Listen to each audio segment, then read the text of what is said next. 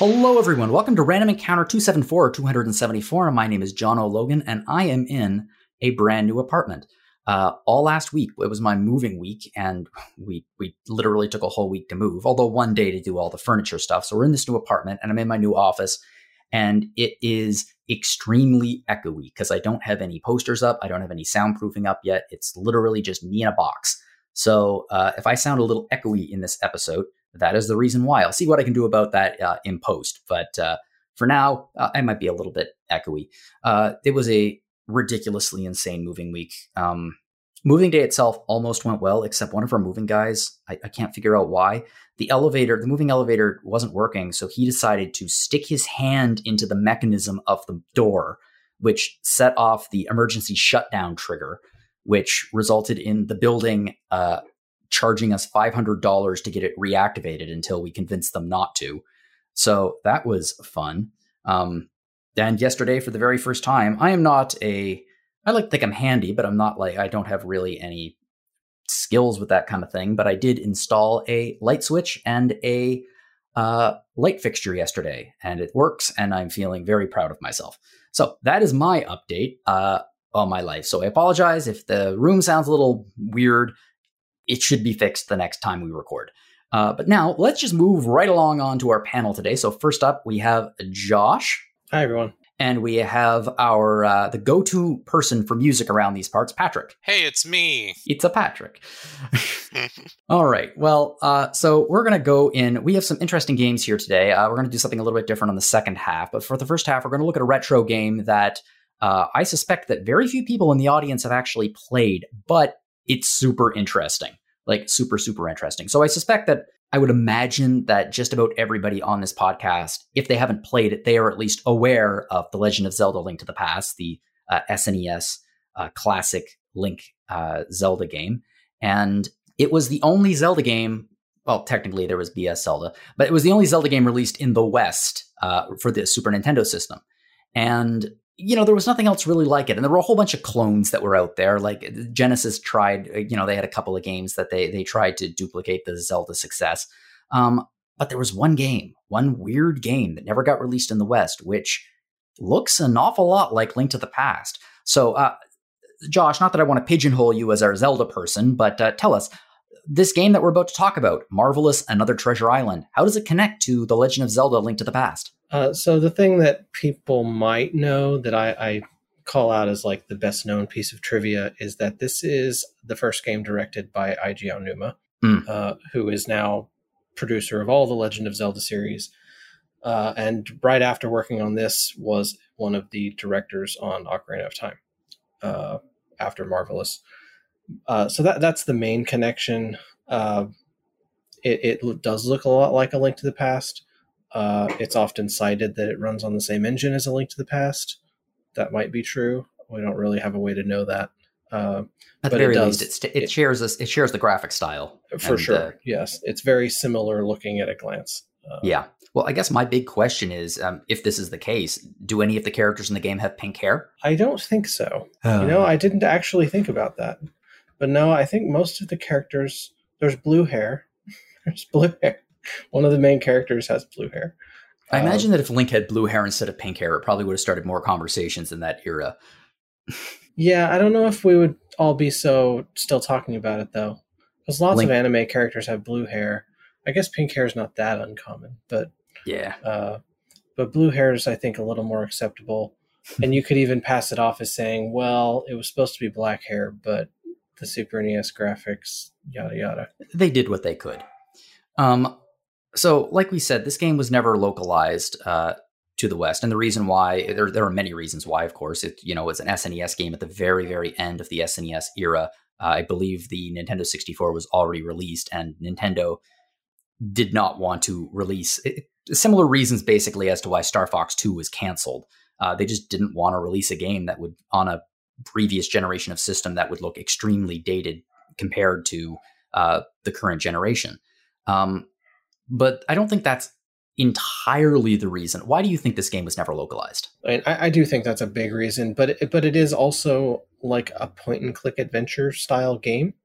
That was so interesting to me. I do think that it may have had something to do with Earthbound not being a commercial success a year earlier. So it just seemed like we were all still a little bit cold on RPGs in 1996. Well, I mean, they just would have to release a really stinking good ad to sell the game, right? I hear that works. The stinking good ads. I hear that works really well. It's interesting to me because this game, you gave it a 70, and you liked it. You didn't love it, but you liked it, and obviously it's a late generation Super Nintendo game with a very unique aesthetic and gameplay style. It seems to me it's really strange it was never localized. It would have been a good fit on the Game Boy Advanced, or hell, even on the DS with its point and click mechanics. Yes. And this I don't think is ever mentioned in the review. It's just kind of a bit of trivia. Like, they have revisited the ideas that the Zelda team and Aonuma in particular have revisited some of the ideas in, this is not DS or Game Boy, but in The Legend of Zelda 4 Swords Adventures, there are leftover assets in the game code of remade characters from this game where they had modeled them almost as if it had started out as some kind of remake or spiritual successor of sorts. And then even in the last 10 years, it's been mentioned in interviews as inspiring parts of games, in particular Triforce Heroes. I know they mentioned it in the marketing for that. This game has a similar mechanic where the three boys stack on top of each other to solve puzzles. It's so interesting to me that this is a first party Nintendo game, and it is not just unknown in the West. It's unknown in the West, and it seems forgotten in Japan. That's interesting. That's just kind of fascinating. Yeah, I would say it is relatively forgotten in Japan also. So, like you said, I like the game. I don't love it. I've played it twice. This was the second time I'd played it. I own 2 copies.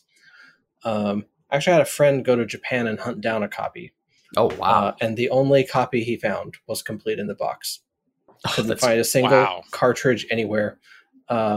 So I haven't opened that complete in the box copy. I ended up buying another copy on eBay the first time I played it. But that's just like, it's actually kind of hard to find, which is a little bit weird for a lot of these RPG, or at least RPG adjacent adventure kind of game stuff. A lot of these you just hear stories of. There's tons of them. They love Earthbound. They love Final Fantasy. A Japanese copy of Final Fantasy VI or Earthbound is not worth nearly as much as a North American copy. And so, yeah, it is a little bit odd that it is that forgotten. Yeah. Well, let's move into the gameplay. So, what's the gameplay like? So you mentioned there are 3 main characters, each with their own skill, and they kind of combine with each other, and they can, go into the world and solve puzzles, essentially. So what's the gameplay like? Okay, so yeah, you've got 3 boys, Dion, Jack, and Max, who are a bit stereotypical. The short, fast kid, the big, strong kid, and the tall, jumpy, kind of lanky kid. It's not super original, but it gets the point across. And then kind of arbitrarily, the characters get different items that make sense for them. It's just sort of, I would say there's not a whole lot of reason to why Max can kick things and why Jack can use a fishing pole. Well, we all have our hobbies. Right. So there's that. But it plays in a top-down gameplay style like The Legend of Zelda would. But you can zoom in to, well, I say zoom in. At any point on the screen, you can stop it and investigate, like in a point-and-click adventure game. And then certain objects you can then zoom into, like a point-and-click adventure game, and then interact with them in a closer manner. But you can stop and investigate any screen you want and kind of look around. It's not as robust as if you play a visual novel or anything like that, where you don't really get a lot of fun, quirky dialogue because you click something. It just kind of gives you an error noise or says you can't do that. So it doesn't really reward you for trying a whole bunch of things. But it did seem a little bit ambitious for a Super Nintendo controller to be doing this. which is really my biggest problem with the game. Is just it's kind of clunky. But no. So you go in and you investigate, but there are puzzles to solve. A lot of the puzzles have to do with kind of playing a little mini game in the investigation screen or figuring out which item you use. One of the early ones is just there's a mouse who is scaring the teacher. And every time you try and catch the mouse, he runs out of the mouse hole out of the tent. And then if you go outside to get him, he runs back in the tent and scares the teacher. So you got to put one boy on each side and kind of catch him. And then the mouse begs for his life. It's not real complicated. Other times it's like you need to. There's a bully who it has stolen some item you need, and you've got to play soccer and get a goal past him. And so you kind of play a little soccer mini game, but he's too fast. You've got to kind of fake him out by putting one boy on the left and one on the right, and getting him to move left, and then quickly switching to the other boy and kicking the ball. So, and then other times there's a game where you play with a cannon and you're shooting rocks at little pirates. So the game kind of goes places. You end up accidentally discovering a boat and having to sail to a bunch of islands in the middle of your school-sanctioned summer camp. Sailing to islands, eh? That sounds like a mechanic that might be revisited later. Maybe. But that's kind of the minute-to-minute gameplay, though, is you are going through a story. There is a story that in 1996 I probably would have appreciated more. Time travel and becoming small, other things they definitely never revisited before. This sounds very familiar for some reason. It's like it would have been more interesting back then. Now it is a game you can easily play and see, wow, I see that this was the beginning of a lot of ideas that, just weren't quite ready for prime time maybe. But you just jump back and forth between investigation, find an item, how do you solve this puzzle? It's not really a combat game. There is combat that I wish wasn't there. Because yes. It kind of detracts from things. It's so simple and just seems unnecessary. There's even at least a couple boss fight kind of things, but it essentially is just throwing a ball at an enemy. Okay, so it's not like Zelda then. Not in any kind of smart way, no. Because it is like Dion gets a baseball glove and baseball. And for some reason, the baseballs work like yo-yos and come back to you. Ooh, shades of Star Tropics. So yeah, you just throw baseballs at everything. But it's only it only happens occasionally, and it's always a little bit more annoying than interesting. It suddenly occurred to me that for Nintendo first-party games, yo-yos are the kiss of death. Marvelous. This is a baseball. Star Tropics. It just acts like a yo-yo. Okay. Well, it's interesting how the teamwork mechanics work, especially in terms of the puzzle solving of the game. I know that there's no relation, but is it closer to? I mean, obviously, it inspired the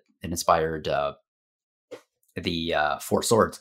Is it anything like I don't know, Mario and Luigi games, for example, where the two abilities work together, or is it each character kind of roams around the map by themselves and? The characters usually roam around. You can run around together or separately. And so it is a little more, I would say, like Four Swords than Mario and Luigi. It's been a while since I played Mario and Luigi. But it is kind of this kid goes this way and hits a switch to open a way for kid 2 to come through and move a rock or whatever. So kid 3 can do something. So you'll separate them out to do that kind of puzzle solving. Mm-hmm. And then there are the official teamwork mechanic is what it's called in the game, where you've got to position the boys in certain ways around, like a giant boulder they all have to lift together, or a big lever they have to push together, or something like that, where the game's kind of picky about how you place them. But you've got to have specific kids on each side, because for some reason lifting from the north is more important than lifting from the east or west. Stuff like that is a little bit odd. The game seems much more like a, I don't know, slice of life style game than an epic adventure in the line of Legend of Zelda, for example. It is. It's not an epic adventure. Like it has a neat story that I won't spoil the end of, but I thought the end was pretty, I'll say, anticlimactic. Okay. For being a game about finding another treasure island, alluding to a treasure island and finding something special, it didn't really seem to pay off. That does seem a little bit, I guess, awkward. Do you think that part of that might be the fan localization, or do you think that was just built into the game? Like, how was the localization, for example? Because this is not an official translation. It was never officially localized, but fans will do what fans will do, and they will translate everything. Thank God. Right. So it's fine. It's fine. I'm sure they had to work within limitations of data and all of that and just do the best they could. There was never a time where I thought, wow, if this was translated better, I'd have a better idea of what to do. Okay. It wouldn't have fixed the problem I have with the ending. I do think that a modern kind of expansion on it, where the people could say more and kind of bring the areas to life a little better, would help the game quite a bit.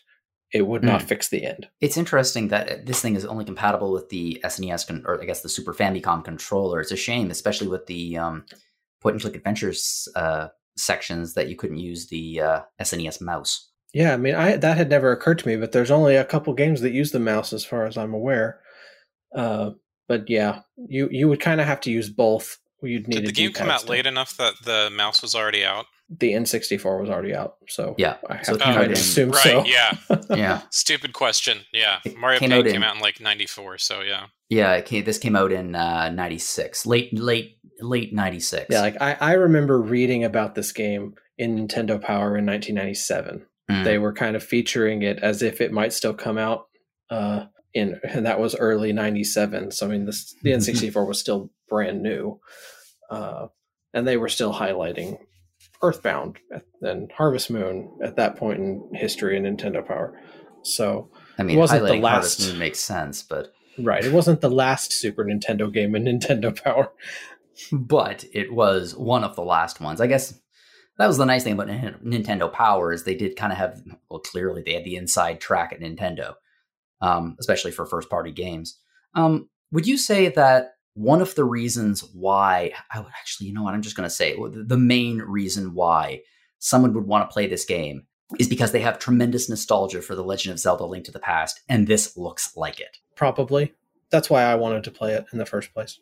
I mean, yeah. Like, I collect games anyway, but like when I found out it existed, this one, and then also the Game Boy game, The Frog for Whom the Bell Tolls.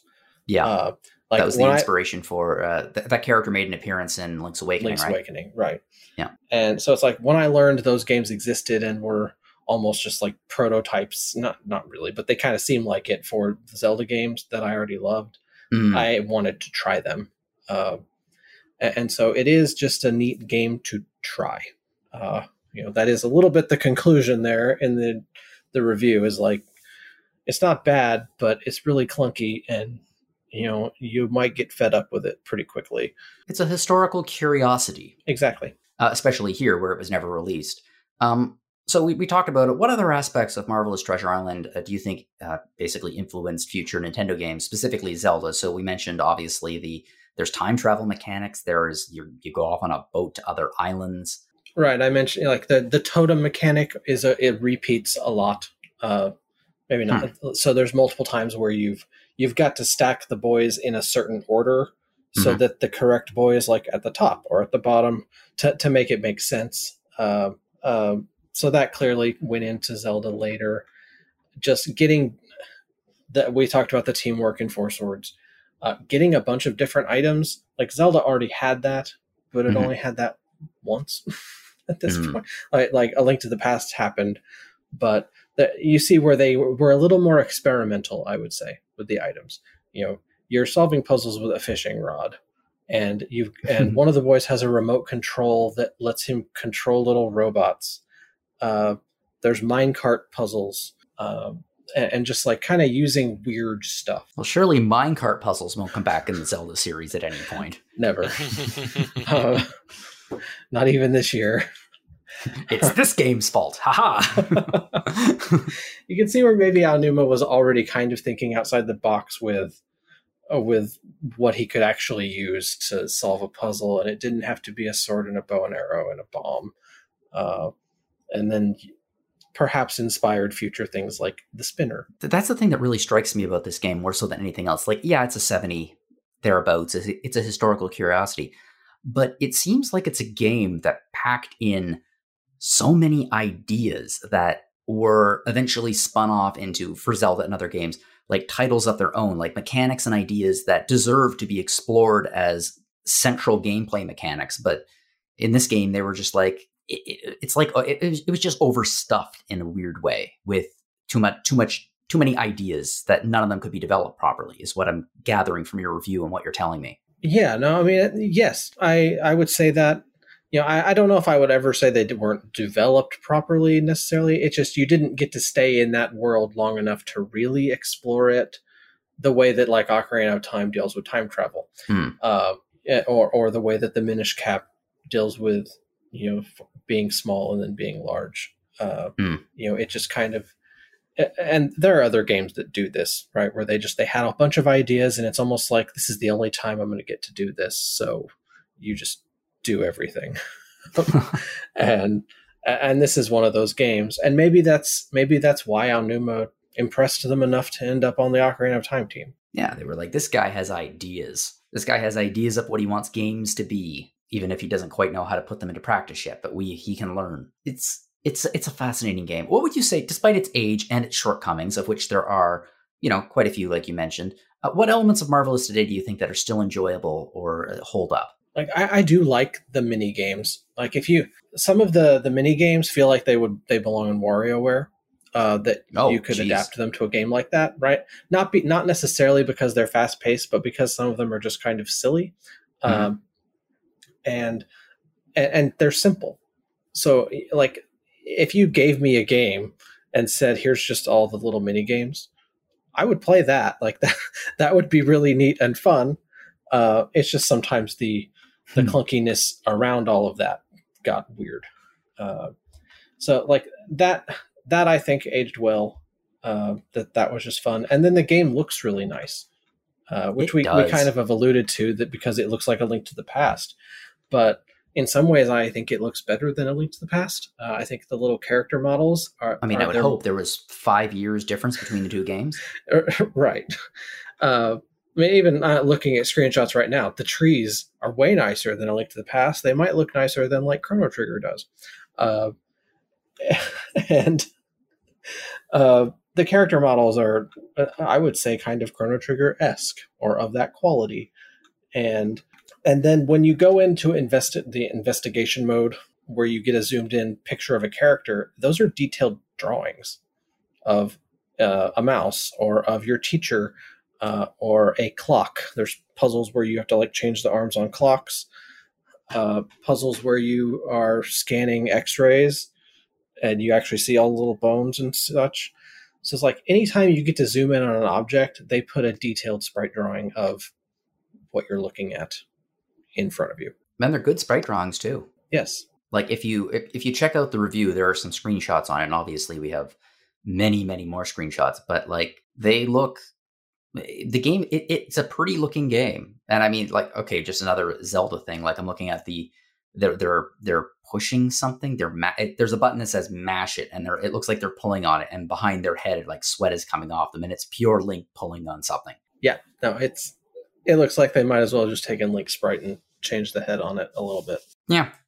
Well, let me ask you finally, how does it sound? We talked about the graphics and everything. What is the soundtrack like? Yeah, that's what I want to know most about. Talk to us. Okay. So the soundtrack, I would say, I like when you're playing, it's one of those games where when you're playing the game, you'll get the song stuck in your head and you'll kind of be like, this is nice. You'll remember it and kind of hum along with it. But when you put it away, you forget it. And so it's like, it's nice, but no one's putting it on their video game music playlist with Chrono Trigger and Final Fantasy VI and Earthbound.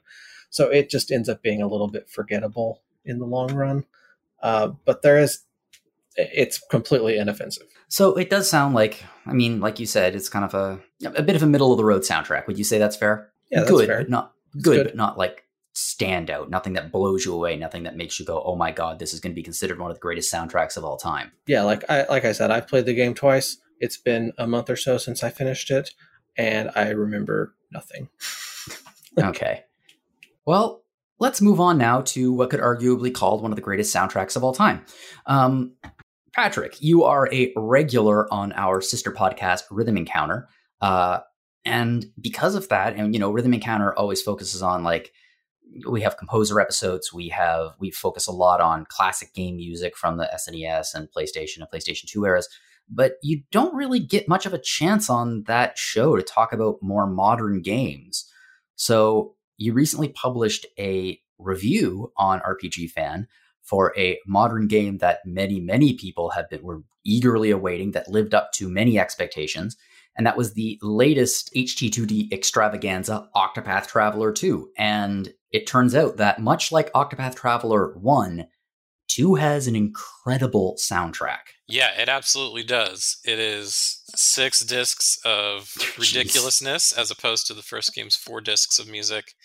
And much of that sort of additionalness of it is about the same amount of stuff to compose, but for those who have played the game, Octopath Traveler 2 noticeably adds this day-night cycle. And so almost every environment has a variation of its music that's generally softer, different instrumentation, sometimes a slower tempo for its nighttime form. And so that's where sort of most of the added music comes from. It's interesting because the day and night cycle, as I understand it, plays a significant role in terms of gameplay, where path actions are different during the day and the night. So characters can basically do different things depending on the hour of the day, whether or not it's dark. So it's interesting and smart that they also split that with the music. Yeah, one of the craziest things to me is that when you boot up the game, now you can freely switch between day and night while you're playing the game. But when the opening credits come up, the game looks at, I can't remember if it looks at the in-game time cycling or if it looks at like the system clock, their system's clock. But if you boot up at night, you get a nighttime version of the main theme with the vocals and everything, and it's all dark in the background. Whereas if you boot up in the day, you get the daytime version. That's pretty cool. Yeah, like they really went all out with the day-night cycle stuff, and musically, that could have been a phone-in. It could have been so easy to just go, you know what, just turn the volume down a little bit and cut the drums, and we got our nighttime version. But no, Yasunori Nishiki, the composer, went all out in pretty much every area and town theme I can think of, and especially with that opening title track, in making multiple versions that you'd want to listen to both. Like each has its strengths, and it's interesting listening to both, not just in the game, but again, just putting the soundtrack in. Well, for those who have been, if you're listening to this podcast, I assume you know what Octopath Traveler is. It was the first one of these games, and with it looks like pixel art from the SNES era, but with like depth and particle effects and things like that. It just brings it really to life. The original one had 8 main characters. Their stories really didn't intertwine with each other, which was a major criticism. But one thing that no one could criticize from the original Octopath Traveler was its soundtrack, which was unbelievably incredible. And obviously, Patrick, you very much enjoyed it. That was his first soundtrack, wasn't it? Yeah, for video games. To my knowledge, it was his first full game soundtrack. That is mind blowing. Yeah, he'd been doing a lot of like university studies, classical to commercial work, but Square Enix kind of just picked. Well, I guess it was probably Team Asano that picked him up out of nowhere. But like he's relatively young. Like he's younger than me. I think he's in his 30s. Like, and he's like, I mean, he really came out of nowhere with that first Octopath soundtrack. Like, blew my mind. And my big fear going into listening to the Octopath OST was like, can you even hope to live up to the first one?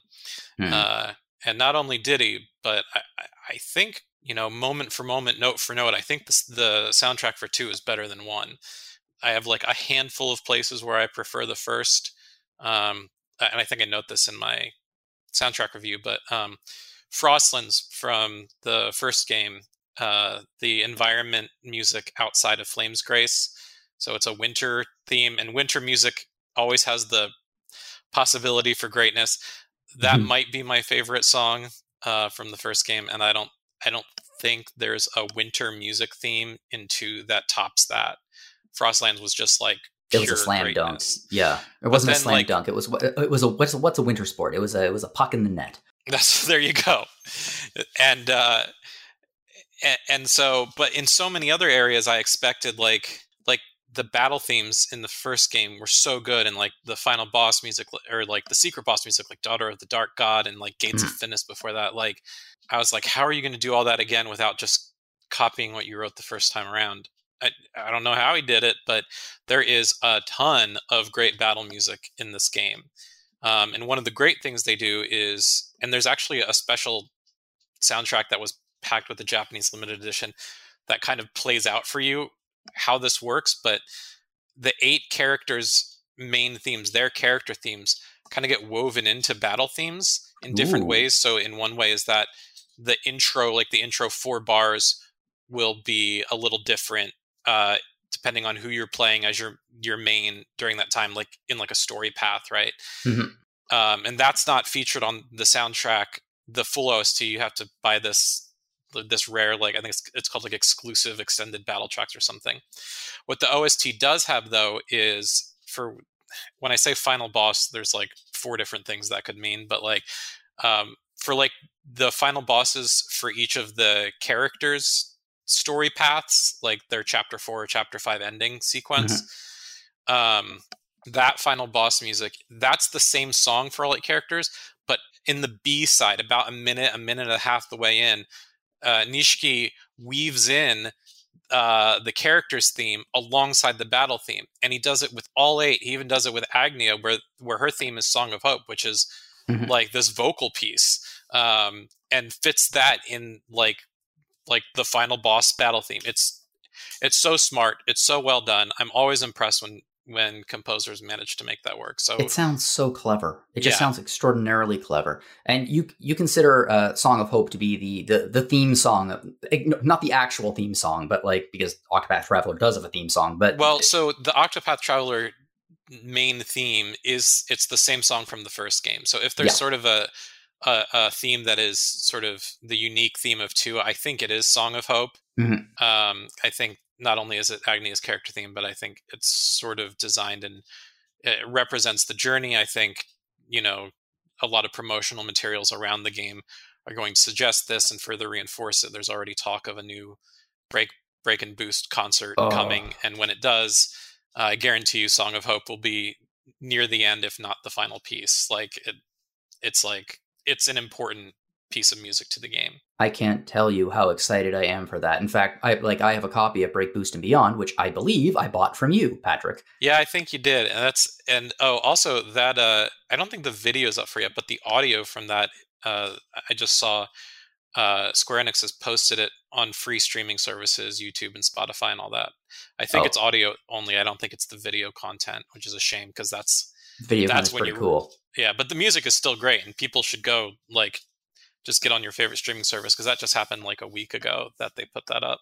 Well, let's okay, we're gonna make this into a little mini version of Rhythm Encounter, and we're going to actually play Song of Hope for you to give you a taste. And Patrick, what should they listen for in this song? Anything that specifically stands out to you is like, that's so good.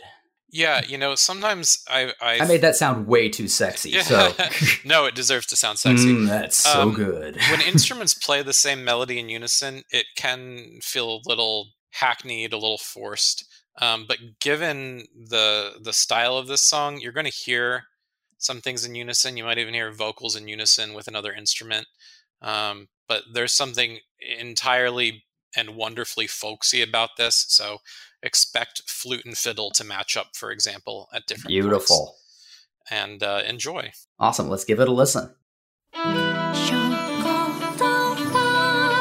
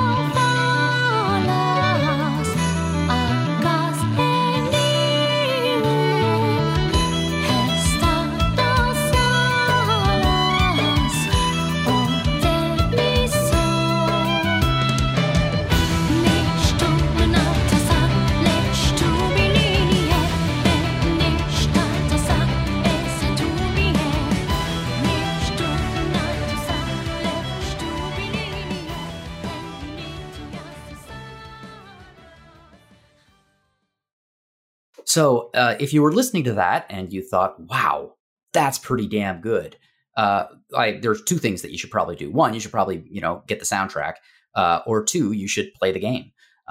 So Patrick, what would your recommendation be for someone who wants to listen to the soundtrack? Do you think that they should listen to it all at once and like sit down, listen to the whole thing, which would be a stunning achievement because it's 6 discs long, or do you think they should just break it up in parts? Yeah, I'd break it up almost by disc if you really want to listen to the full soundtrack.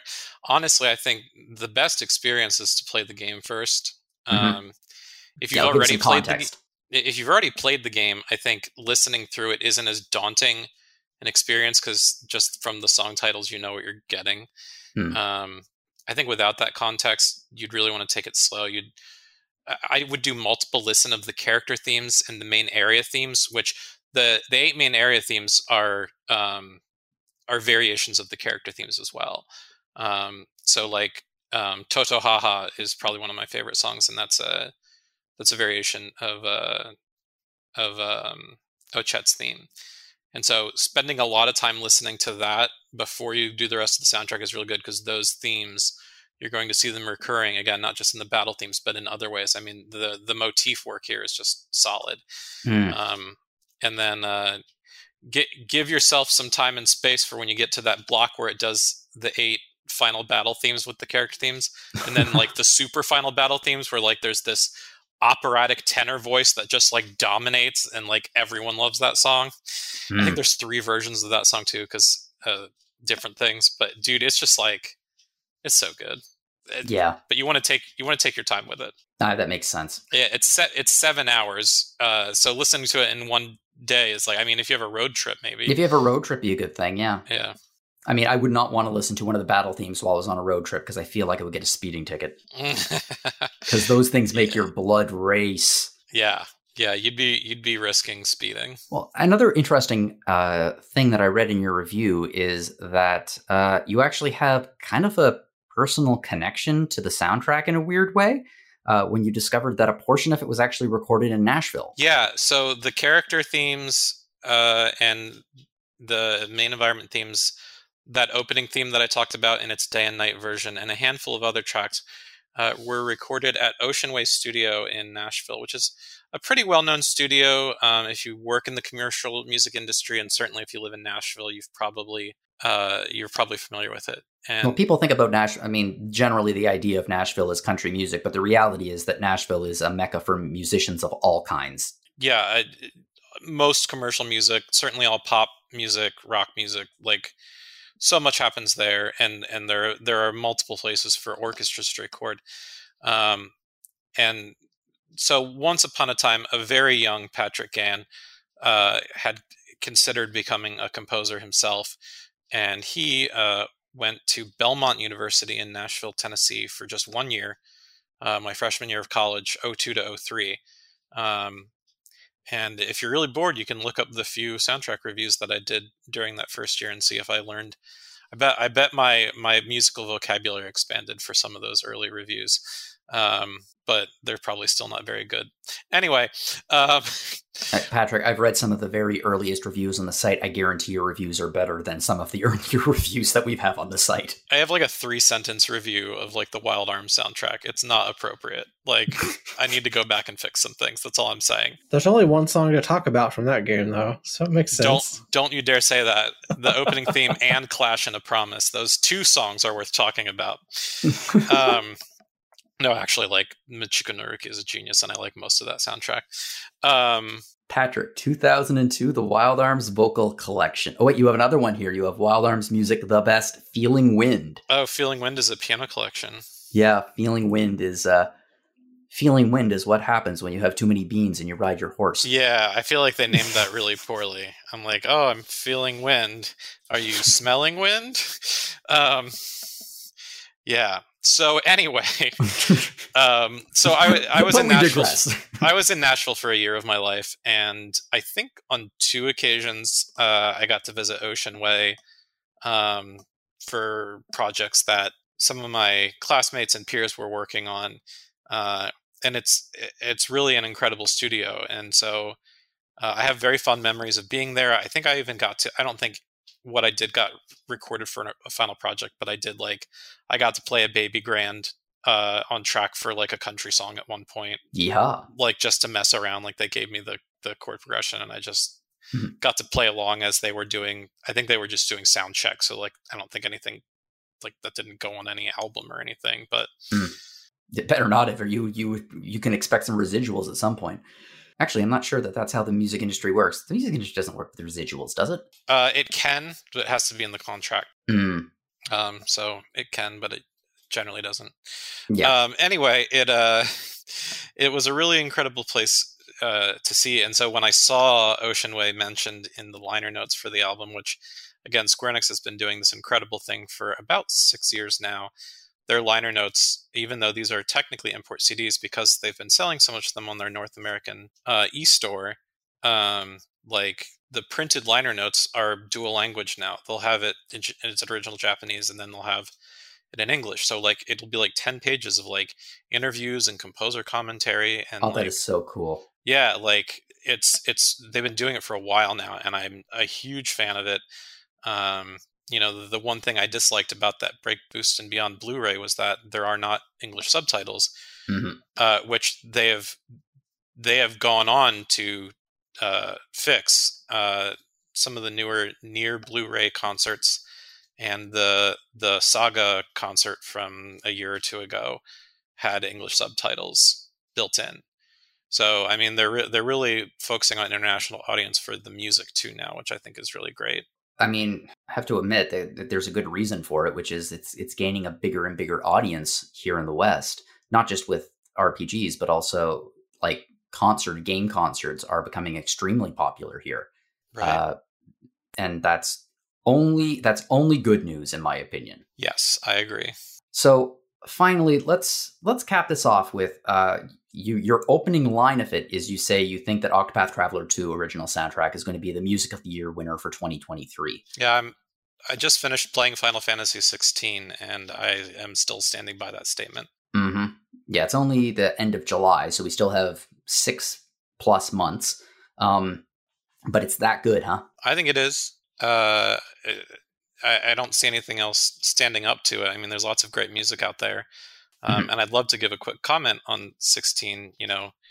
I think the best thing that soundtrack did was Masayoshi Soken has a lot of practice with clever and timely reuse of very important themes. And Final Fantasy 1's and the series prelude and main theme get used so well in so many variations throughout that game. I think that's the thing I'll remember most about that soundtrack. But I don't think it stands up to like what I think are some of his best works on the 14 expansions. Like I'm a huge fan of Heaven's Word, for example. I mean, I was under the impression that it reached its peak when they mashed it up with Stand By Me, but okay, whatever. Your taste may vary. Yeah, right. To each his own. But yeah, I thought the 16 soundtrack had great moments. I think the themes used was really good. But and it's an 8-disc soundtrack. I mean, I'm sure we'll have a review of it at some point. And it's big. It's very impressive. But for my money, Octopath Traveler 2 still taking the cake. Well, if we do have a review for it, I have an odd feeling whose name might be at the top of the byline. The same person who covered all of 16 so far? Well, maybe not. I was about to say that you are by far, there's, some people, I would say that Audra right now is the most prolific reviewer on the site, although, in terms of games. But in terms of sheer amount of content on the site, Patrick, I don't know what percentage would just be your name, but it would have to be a substantial amount because you have contributed so many reviews over the years. It's stunning. Even if one of them is only 3 sentences. Yeah, it's I've done the check. It's just over 1,000 soundtrack reviews and about 150 game reviews. Mm-hmm. Yeah, and I'm proud of that. I am proud of that.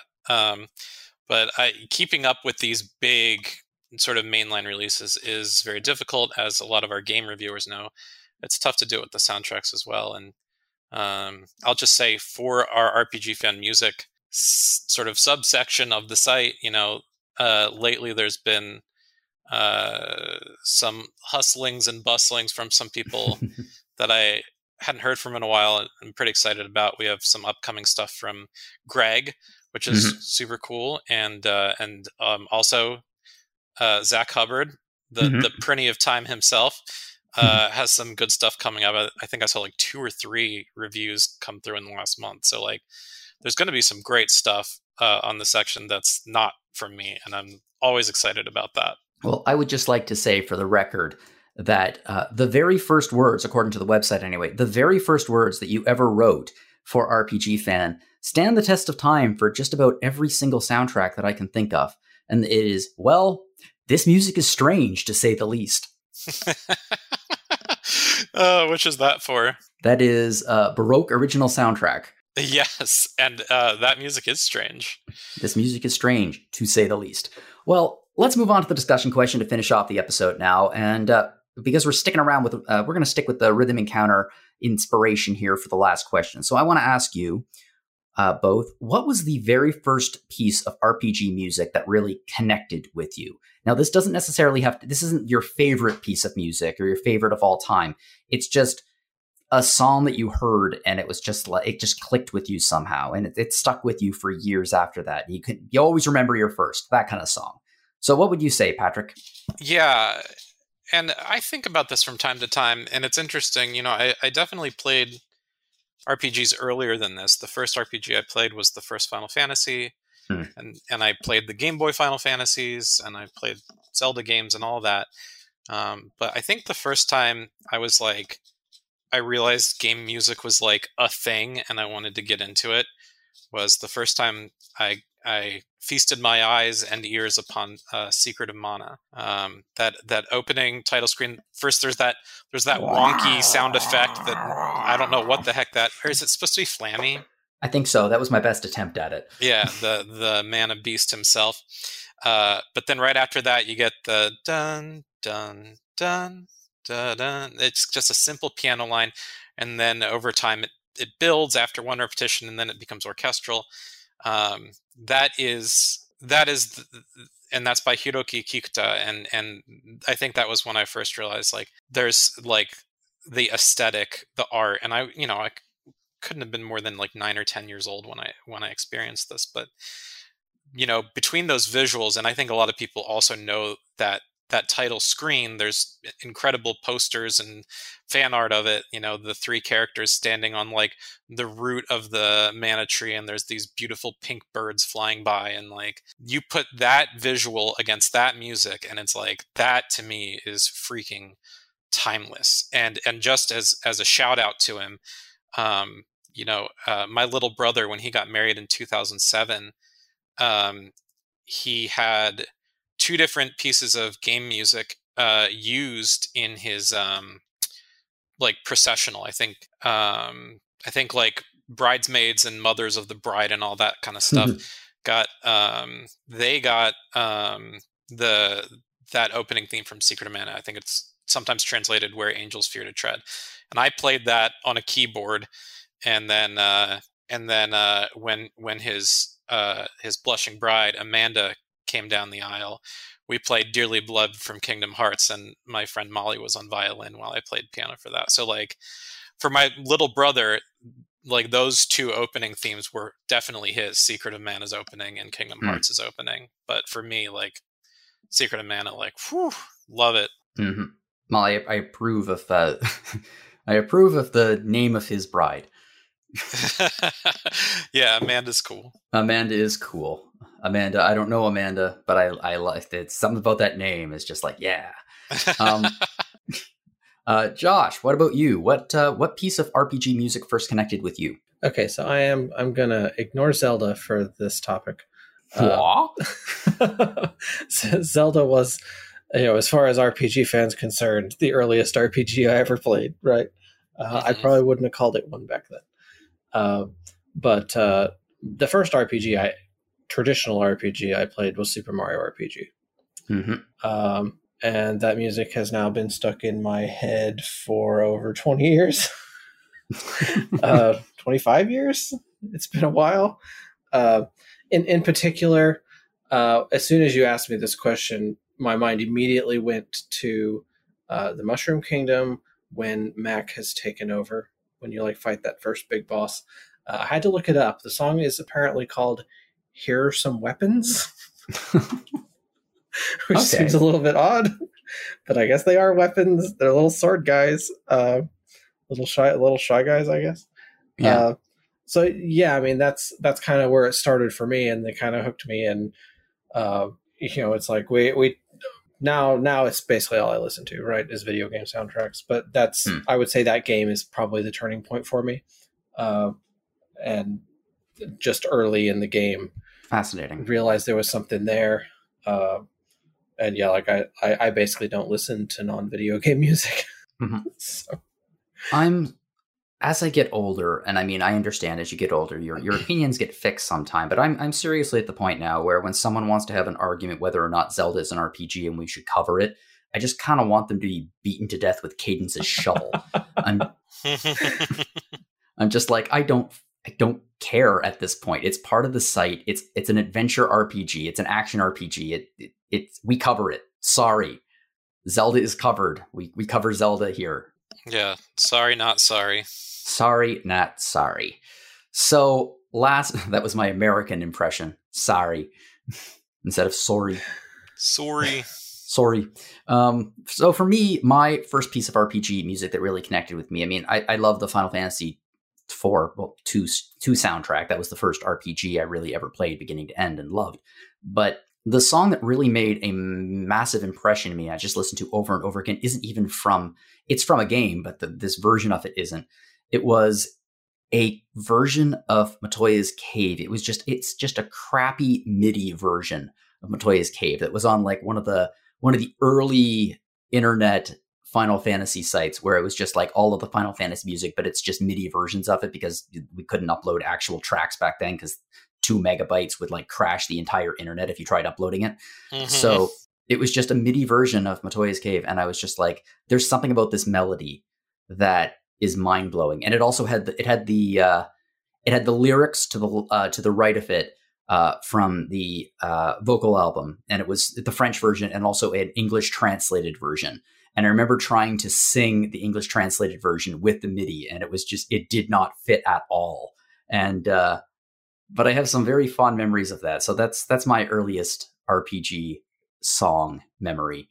But for everyone out there, if you have strong RPG memories of the past, and you want to show off your RPG love, a great way to do so is our emblem, which you can find on our store. So if that was quite a transition I just did there, but it was a good one. So if you're looking for a way to support us here at RPG Fan, we opened a store. You can find it at www.rpgfan.com/shop, and you can find our logo, our emblem, our shield, just about everything, stickers, mugs, baby onesies, all kinds of things. So give that a look, and it's a great way to support us here at RPG Fan. If you want to support us here at Random Encounter, you can do so by listening to some of our past episodes. The last episode we did was it was great. We talked about a few recent games. Before that, we were doing a lot of Naughty 3 stuff, and then a lot of Final Fantasy 16 stuff, and a lot of Tears of the Kingdom stuff. So if you're into that kind of stuff, give those episodes a listen. Josh, you were on the Tears of the Kingdom episode, I do believe, and I believe you were quite enthusiastic about it. I don't remember anymore. I've done a lot of stuff since Tears of the Kingdom came out. But yes, the game is great. It is not the only podcast we have here at the site, though. We also have Retro Encounter, which is RPG Fans' podcast of many retro topics. Zach has been minding the store lately. Solosi is coming back soon, but the last 2 episodes were fascinating. They were looking back at Final Fantasy VI, and it was really, really cool editing these episodes because I got to hear some opinions about Final Fantasy VI that I've never heard before. And clearly, I mean, 6 is one of my favorite games of all time. I love Final Fantasy VI. So hearing people talk about some of the moments, the big moments especially, that I just sort of internalized, that was really cool. So I highly recommend that. We also have Rhythm Encounter, which is RPG Fans' music podcast, which we talked a little bit about today. The next episode is something very special, in my opinion. Patrick, what's our next episode? Oh, next episode, Rhythm Encounter, we're going to be hearing an interview that Hillary and I did with a young lady named Cara Comparetto. She has her own YouTube page and also live streams on Twitch. She is a pianist, but also a keyboardist, which is to say she performs not just on piano, but also on pipe organ and harpsichord and other instruments that use keyboards. And she's recorded a lot of incredible covers. Some of them, the arrangements are submitted by other people, or she uses existing arrangements. But her current project, which she's almost done releasing the YouTube videos for, and then it'll be available for streaming in full, and you can also purchase it digitally, I think, is she's doing the entire Chrono Trigger original soundtrack using piano, harpsichord, and pipe organ. Every single song features at least 2 of those 3 instruments. Some of them have all 3, and it's all her like synchronized playing. And if you go on YouTube, it's videos of her performing, and she's like cosplayed up as like Marl and Luca, and like she's great. She's also really funny. She has some really interesting thoughts, ideas, and opinions about music covers and arranging for piano. So I think it's a really good episode, and I hope everyone tunes in. Yeah, her cover of Black Omen dropped on YouTube a few days ago, and holy crap. Yeah, solid. Yeah, all of her Chrono Trigger stuff is good, but I heard Black Omen last night. I think I watched the video, and it was just, she's so super good. Cool. I mean, I appreciate that she's not just on piano. She's, all kinds of keyboards. I would like to hear her play Terra's theme on a keytar. Yeah, I don't know if she's done keytar yet. I should have asked. But the pipe organ stuff always impresses me because you use both your feet to play notes as well. It's not like sustain pedals on a piano. You're like playing notes with your hands and feet all at once. She also has a great video, and I think we featured some of the audio from it on the episode. One of my favorite videos of hers is she did the entirety of Dancing Mad, all 4 parts, as piano and organ. And that video is also incredible. She's cosplaying as Terra for one of the instruments and then Kefka for the other. Like, she's just great. Yeah, she is absolutely incredible. Her YouTube channel is amazing. It has so much amazing free content on there, and she does sell the albums as well. Although she is apparently sold out of the physical print of the Chrono Trigger album, which is a shame. But yes, I am a proud owner of one of the 250 printed copies of that. Nice. I pre-ordered it the moment I could. Nice, but there are lots of digital copies available, so I highly recommend you give that a listen because holy crap, they're so good. They're so good. Yeah. Anyway, if you'd like to get in contact with us here at Random Encounter, you can do so by firing us off a message at podcast@rpgfan.com. I'd love to hear from you. If you have any ideas or feedback about these episodes, if you have any ideas for discussion questions that we could talk about, we'll credit you with them. Anything you'd like to share, fire me off a message. I'd love to hear from you. If you'd like to send me an email directly, you can do so at jlogan@rpgfan.com. You can also find me on Mastodon at johnologan@mastodon.social. And yes, indeed, I joined Threads, just like everybody else, it seems. So you can find me at John O. Logan on Threads. I don't have any content up there yet, but yeah, giving it a shot. From what I've heard, Threads is basically Twitter before Musk. I've just ruined it. So, I mean, I'll bite. But we have other people on here with an online presence. Josh, where can we find you online? So I go by Watcher Joshua. You can find me on Instagram, where I share game screenshot stuff, and then also on Threads and also on Mastodon. I am sharing stuff on Threads, RPG fan stuff on Threads every day. Yeah. Is it, how are you enjoying Threads? Oh, it's great. I'm really happy with it. It's Twitter It's basically Twitter from 2020. Yeah, exactly. It's I don't want to say it's back when Twitter was good, but it's back before Twitter was broken. Back when Twitter was better. Back when Twitter was Twitter. With moderation and less Nazis. That sounds like a sale to me.